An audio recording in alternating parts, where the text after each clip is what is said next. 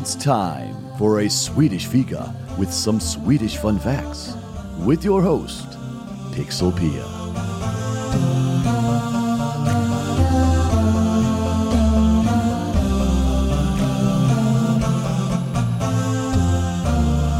When I first moved to the US from Sweden, there were some things that changed and that I still today have trouble with. And I am talking about measurements. So let's look at some numbers without taking in consideration the measurements to give you a few examples. My height went from 157 to 5.1. My weight from 63 to 139. My shoe sizes from a 36 to a 5. And my clothes sizes from a 38 to a 12. Of course, I was the same size as before.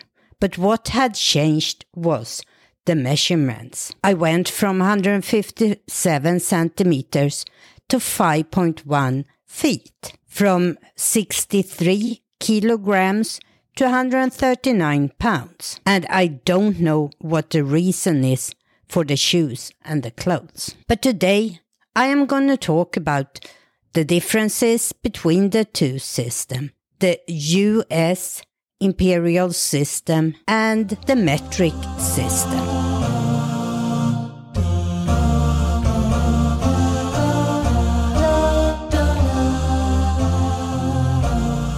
So let's start with the imperial system. As a system, the imperial unit system was first defined in the British Weights and Measures Act of 1824. It was later reduced and refined. However, most countries that used it, the British Empire and the colonies, have since moved to the metric system units. Only 3 countries, the US, Liberia, Myanmar, still mostly and officially stick to the imperial system, which uses distances, weight, height and area measurements that can ultimately be traced back to the body parts and everyday items. The United States is the only real stronghold of the imperial system in the world to date. Here, using miles and gallons is the norm. Even though scientists use metric and new units like megabytes and megapixels, which are metric, and runners compete for 100 meters like everyone else in the world. The UK is the country stuck in the middle of the both systems. Being the birthplace of the imperial system itself, here the metric is partially adopted, but miles persists and people routinely refer to pints, miles per gallon, pounds, and even stones in their everyday lives. Some products are persistently imperial measured worldwide. For example, jeans sizes measuring waist and length separately are just in inches. And piping and screen sizes are also referred to in inches almost everywhere. The British Imperial and the United States customary measurement systems are quite similar, but there are differences. The US customary system is based on the English system of the 18th century, while the imperial system was defined in 1824. Almost half a century after the American independence. The only difference between the imperial and the US system is in volume measurements. Not only are the number of ounces in pints, quarts and gallons all larger in the imperial system, but the size of one fluid ounce is also different. So let's start by talking about the volume measurements. In the imperial system, we talk about 1 fluid ounce, and that is 28.41 milliliter, while in the US system, 1 fluid ounce is 29.57 milliliter, a little more. 1 cup is a measurement not usually used in the imperial system, but 1 cup in the US is 8 fluid ounces. Then we have 1 pint. In the Imperial system, it is 20 fluid ounces. In the US system, 1 pint is 16 fluid ounces, which means that a pint in the Imperial system is 568.26 milliliter, while a pint in the US is 473.18 milliliter. The next measurement is a quart. A quart in the Imperial system is 40 fluid ounces, while in the US system it's only 32 fluid ounces. A quart is equal to 2 pints. But since the pint size is different between the two systems, so is the quart. And then we have a gallon. A gallon is 4 quarts or 8 pints or 160 fluid ounces if you talk about the Imperial system, and 128 fluid ounces in the US system. So this is probably the most confusing part of the Imperial system versus the US system. From now on, I will only talk about the US system. Now let's take a look at length. We start with 1 inch, which is about 2.5 centimeters. Next we have 1 foot, and a foot is 12 inches. We have a yard, which is 3 feet or 36 inches. And this is the closest to 1 meter. It's a little shorter than 1 meter in the metric system. And then we have a mile, which is 5,280 feet or 1,760 yards. And this is about 1.5, it's 1.6 kilometers. To be extra confusing, we have a mile in the metric system, and that is equal to 10 kilometers. And then we have the weight measurements. Let's start with 1 pound. 1 pound is a little bit less than half a kilogram. It is 0.4536 kilogram. And 1 pound is equal to 16 ounces. 1 ounce is 28.35 grams. And let's end the part about the US system, about temperature. US used the Fahrenheit scale, and this is using degrees in Fahrenheit compared to the metric system that uses Celsius. The origin of the Fahrenheit scale is based on a proposed scale from the physicist Daniel Gabriel Fahrenheit in 1724. The defining point of 0 degree Fahrenheit was established as the freezing temperature of a solution of brine made from a mixture of water, ice, and ammonium chloride or salt. And the other limit was his best estimate of the average human body temperature, originally set at 90 degrees Fahrenheit, then adjusted to 96 degrees Fahrenheit. And today, the value for the normal body temperature is 98.6 degrees Fahrenheit.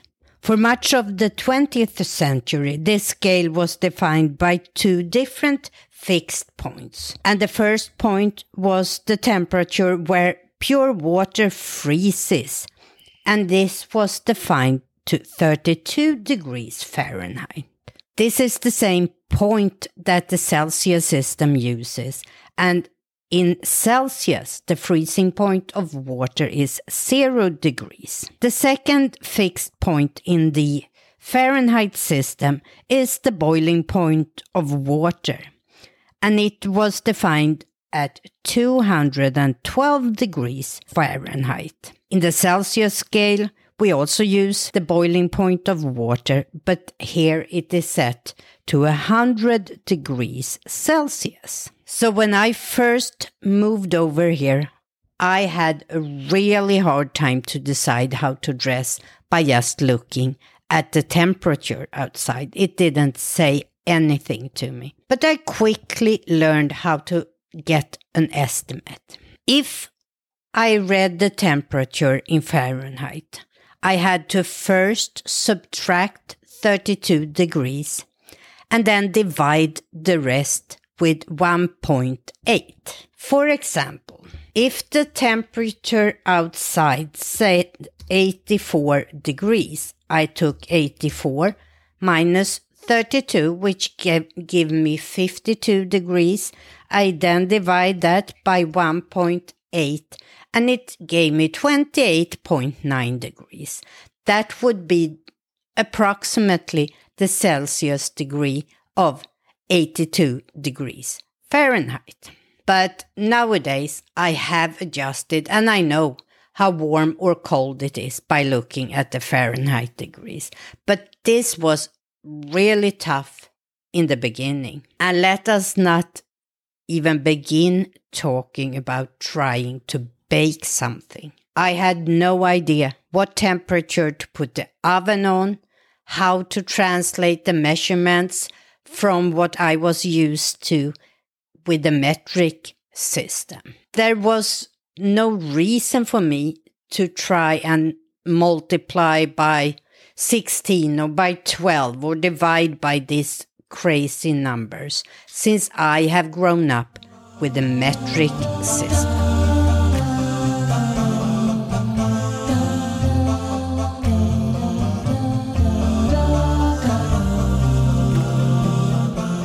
So now let's talk a little bit more about the metric system. The metric system uses base 10. You have a base measurement in each category, and then you use the same prefix for all types of measurements. So let's take a look at length. The base measurement here is the meter. 1 meter, as we said earlier, is a little shorter than a yard. Then that is divided into decimeter. Deci means 1/10. So 1 meter is the same as 10 decimeter. Or if you want a smaller unit, you can talk about centimeter. Centi meaning 1/100th. So 1 meter is 100 centimeter.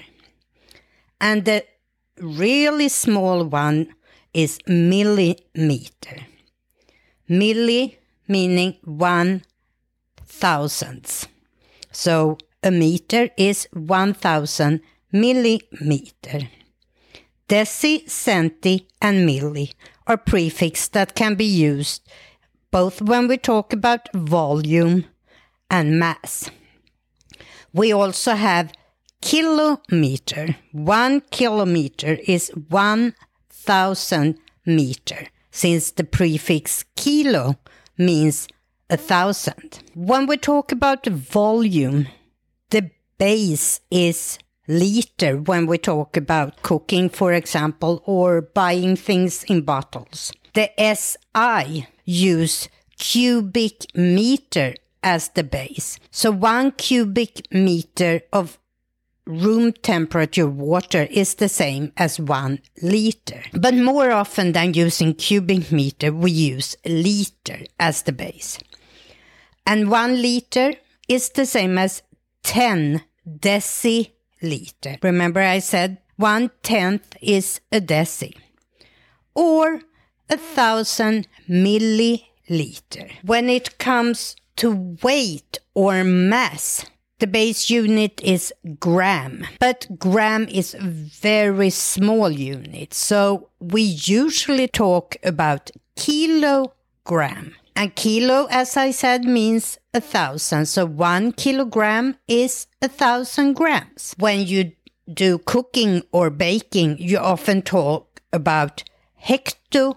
gram. And hecto means 100. So a hectogram is 100 gram. And when we talk about very, very small units, we can talk about milligram.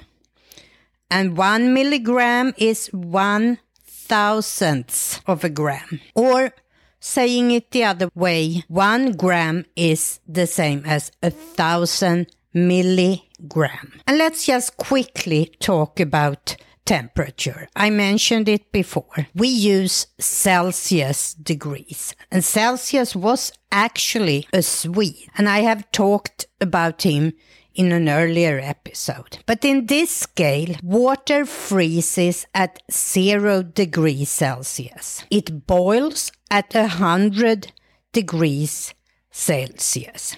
And these are the two set points.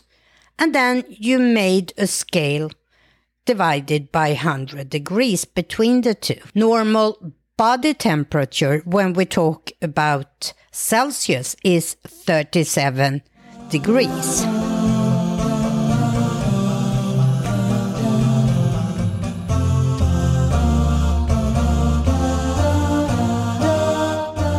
So now to the question, why doesn't US use the metric system? Well, there has been many attempts, but none has been successful. In fact, the Metric Conversion Act of 1975, which was signed into law by President Ford, states that the metric system is to be the preferred system of weight and measure for United States trade and commerce. But all conversions was to be completely voluntary. Later on, an executive order by George H.W. Bush in 1991 directed departments and agencies within the executive branch of the United States government to take all appropriate measures within their authority to use the metric system as the preferred system of weights and measures for United States trade and commerce. So it went from being completely voluntary to being the preferred system. Despite this, there are very little of the metric system used today. Or is it? Maybe if we look closer, it is not as unusual as you might think. Have you, for example, seen a 2-liter soda bottle or a 750 milliliter bottle of wine? And next time you wash your hair, take a look at the shampoo bottle. I bet you it tells you how many milliliter it contains. And I am sure that the size of the plug you connect your earphones to your phone or computer with is measured in millimeters. And maybe you or someone you know has run a 5K, which is a 5-kilometer race. And when it comes to nutrition, we often measure things like fat, carbs, sugar, fiber, proteins, etc. in grams. And did you know that diamonds are all measured in the metric system? 1 carat is 200 milligrams. Since 1994, it has been mandatory for double labeling on food and other consumer goods. But there it stops. So why are we not metric all the way in the US? There are several reasons. The first one is it would be initially rather expensive. Just imagine the cost to replacing all road signs, for example, that tells you what speed and what distance it is to a place. Second reason is it would be a very slow and long process. And the third reason is that people must be willing and wanting to change the system. And I think that's where we have the most resistance today. So why do I think it's time to change, and why do I think it's important to change? First of all, I think it causes unnecessary isolation. When Americans aren't metric fluent, doesn't understand the system even if you have heard about it. It does not encourage collaboration and communication across borders. I think it is very important that we teach the metric system in our elementary schools and not just teach it as being aware of. I think it's important that the next generation of Americans become metric fluent. The second reason is that living with a dual measurement system can lead to errors. If you go online, you can find many horror stories where mistakes has been made that was both costly or even deadly. And my third reason is that the metric system with its prefix makes conversion between units so much easier to learn and to understand.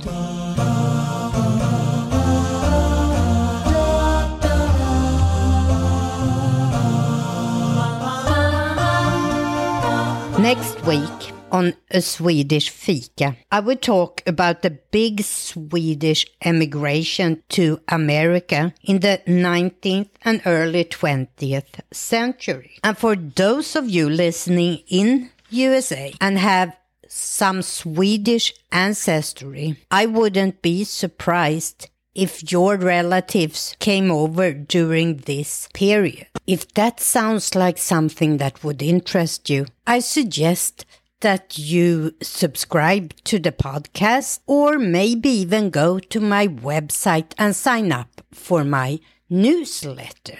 And if you really want to be a part of the development of this podcast, you can join my Discord server. All information is available on my website, aswedishfika.com. And if you haven't already, I would love for you to leave a review of my podcast. That would help me to keep this podcast going and spreading information about Sweden and Swedes. Until next time, as we say in Sweden, hej då!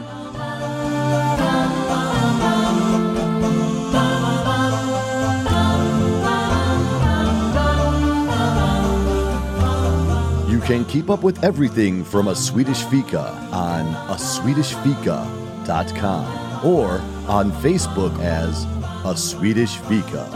And you can reach Pixelpia at pixelpia@aswedishfika.com.